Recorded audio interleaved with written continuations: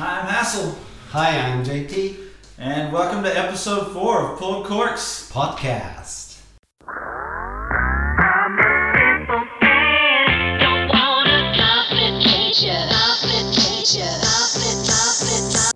Alright guys, we're back again. Episode 4. That means either you're just joining us new or you've actually stuck with us this long. So thank you for that either way. Yeah, I hope you subscribe if you like it. But today is going to be a little interesting. Really interesting. Yeah, it's a little bit different this time. We're talking kind of about a specific winery instead of a region, really. Yeah, a very special winery and a very special winemaker, actually. So, actually, it all started when Hassel found this documentary. How was it called on Netflix? It was called Sour Grapes.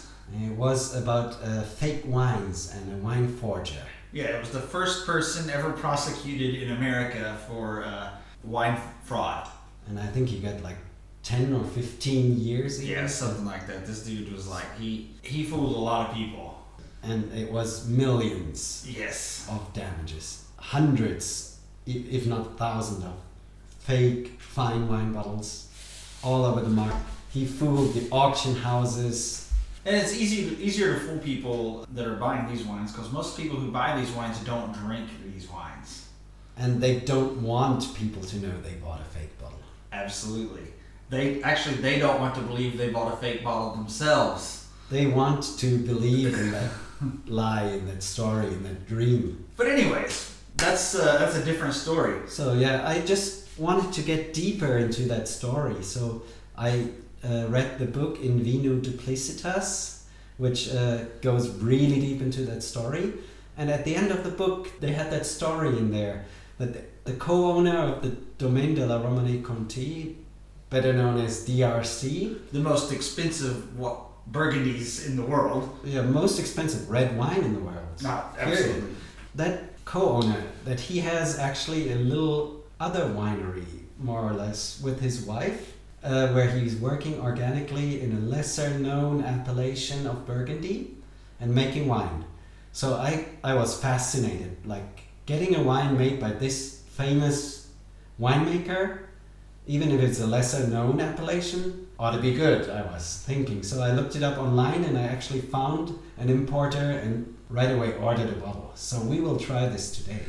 I'm really excited about this. So the winemaker's name is Aubert Villain. Aubert de Villain, yes.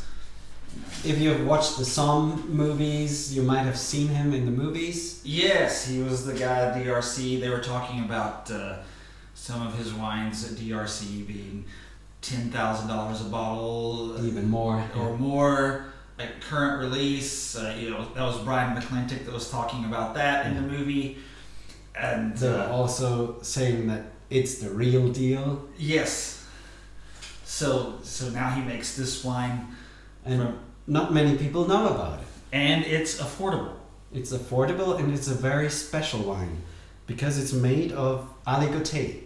Yes. So aligoté is mostly known as a quite acidic, cheap, fresh grape that is drunk young and mostly used in the iconic Burgundy cocktail, the Kir. Yes. So mix it with crème de cassis liqueur and you have a nice refreshing cocktail. And it is in the Pinot family, I It's think? also, a Pinot grape. Imagine that, a Pinot grape from Burgundy. So the aligoté grape, we learned, when we looked closer into that winery, that there are two varieties of aligoté. The aligoté doré, which is the yellow, more aromatic. That's what this one is, correct? That's what this is. And the aligoté vert, this is more acidic, fresh, and used for the Kirs and for the mass-produced aligoté. You have all over Burgundy. And Aubert de Villain and some other winemakers from that area actually established a new AC or AOC Bouzeron. And this wine is actually a 2015 Bouzeron Aligoté Doré, made by the Domaine de Villain, which is located just south of Chassagne-Montrachet. So just south of the Côte d'Or and the Côte Chalonnaise, between Mâcon and the Côte d'Or. So it's Chardonnay country.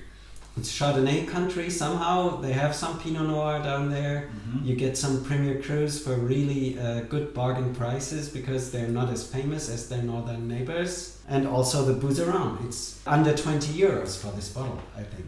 Yeah. Another thing I think is really interesting about what Villain does with his wines is one thing about a grapevine is the harder its life is, the lower its yield is, and the better the wine is. And the winemakers call it positive stress. Yes. Well, he tortures the hell out of his wines. Yeah. Especially yields. these wines. He gets yields of less than 20% of the AC regulations, and he does everything he can to reduce. He'll even do this aggressive pruning before harvest to lower the yields. Cutting grape clusters in half, Yes. letting them rot on the floor, just doing everything to reduce. So the green harvest is one of his tools to do this. Right. Yeah, and he's also working organically Yes.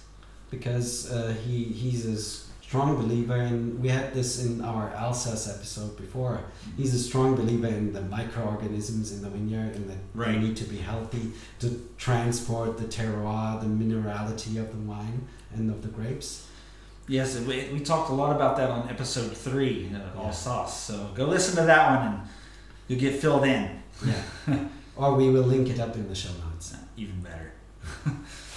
Okay. So, what else to say about Aubert de Villaine? Well, of course, obviously, what most people know about is the DRC, but it's something very interesting he was a part of back in 1976. The Judgment of Paris. The Judgment of Paris, otherwise known as the Paris Wine Tasting of 1976. And what's crazy about that is there was this British guy, Steven Spurrier, I think. Spurrier, that's it. He had this wine competition that he organized between the United States, specifically Napa Valley, California, Cabernet Sauvignon, and Chardonnays for the white, against the best of the Bordeaux, best and of Burgundy. Bordeaux and the best of Burgundy.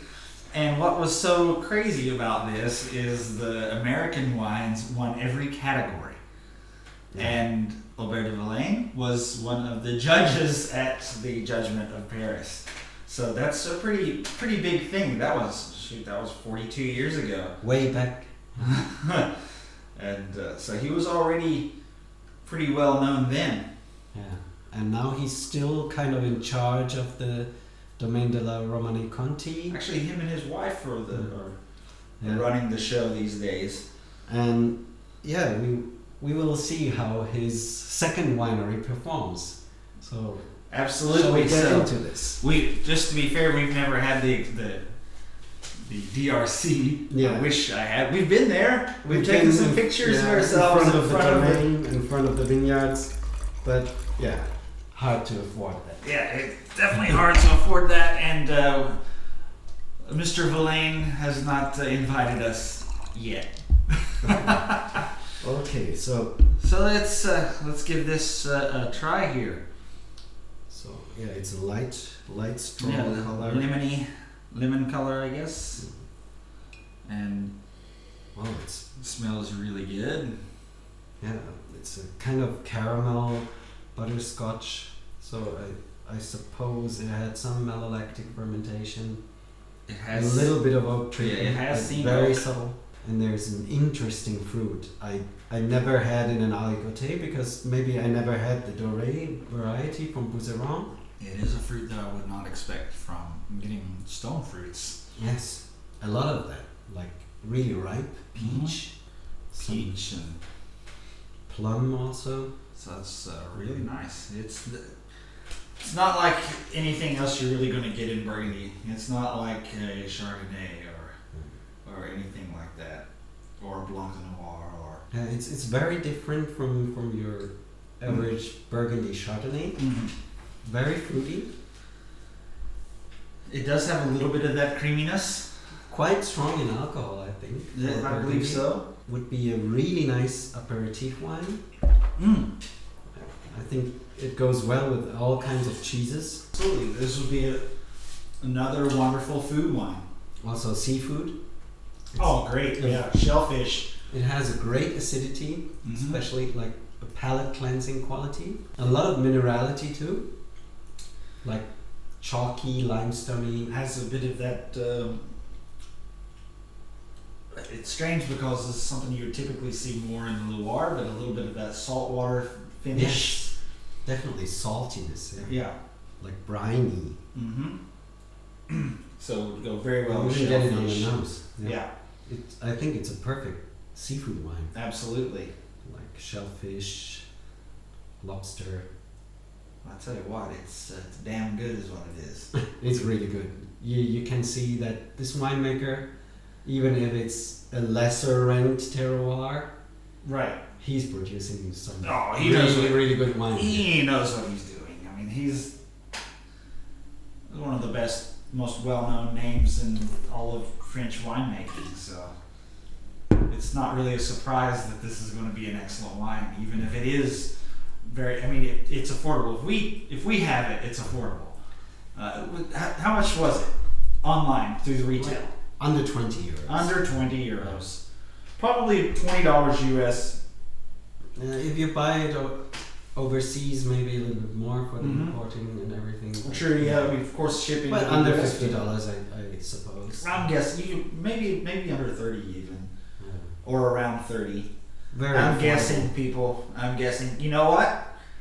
Do a search for this wine, and get back to us. Leave a Yeah. comment. Let us know. Domaine what- de Vilaine. Domaine de Vilaine. It's VILLAINE. Look it up. Yeah. Get back to us. Put it in the show notes Let us know what it costs you in the U.S. and we'll and try it. Let us know how it is. and if it's not too much, buy a bottle. Let us know what you think of it. But it's really good. It's man. Let me tell you something.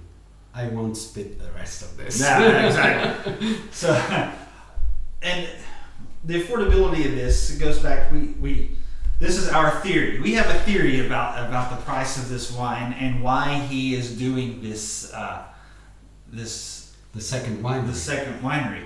Because if you watch the documentary Psalm Into the Bottle, they have a scene where he's talking about the wine, he's drinking it. He says, wine is a commodity, wine is food, it is supposed to be drank.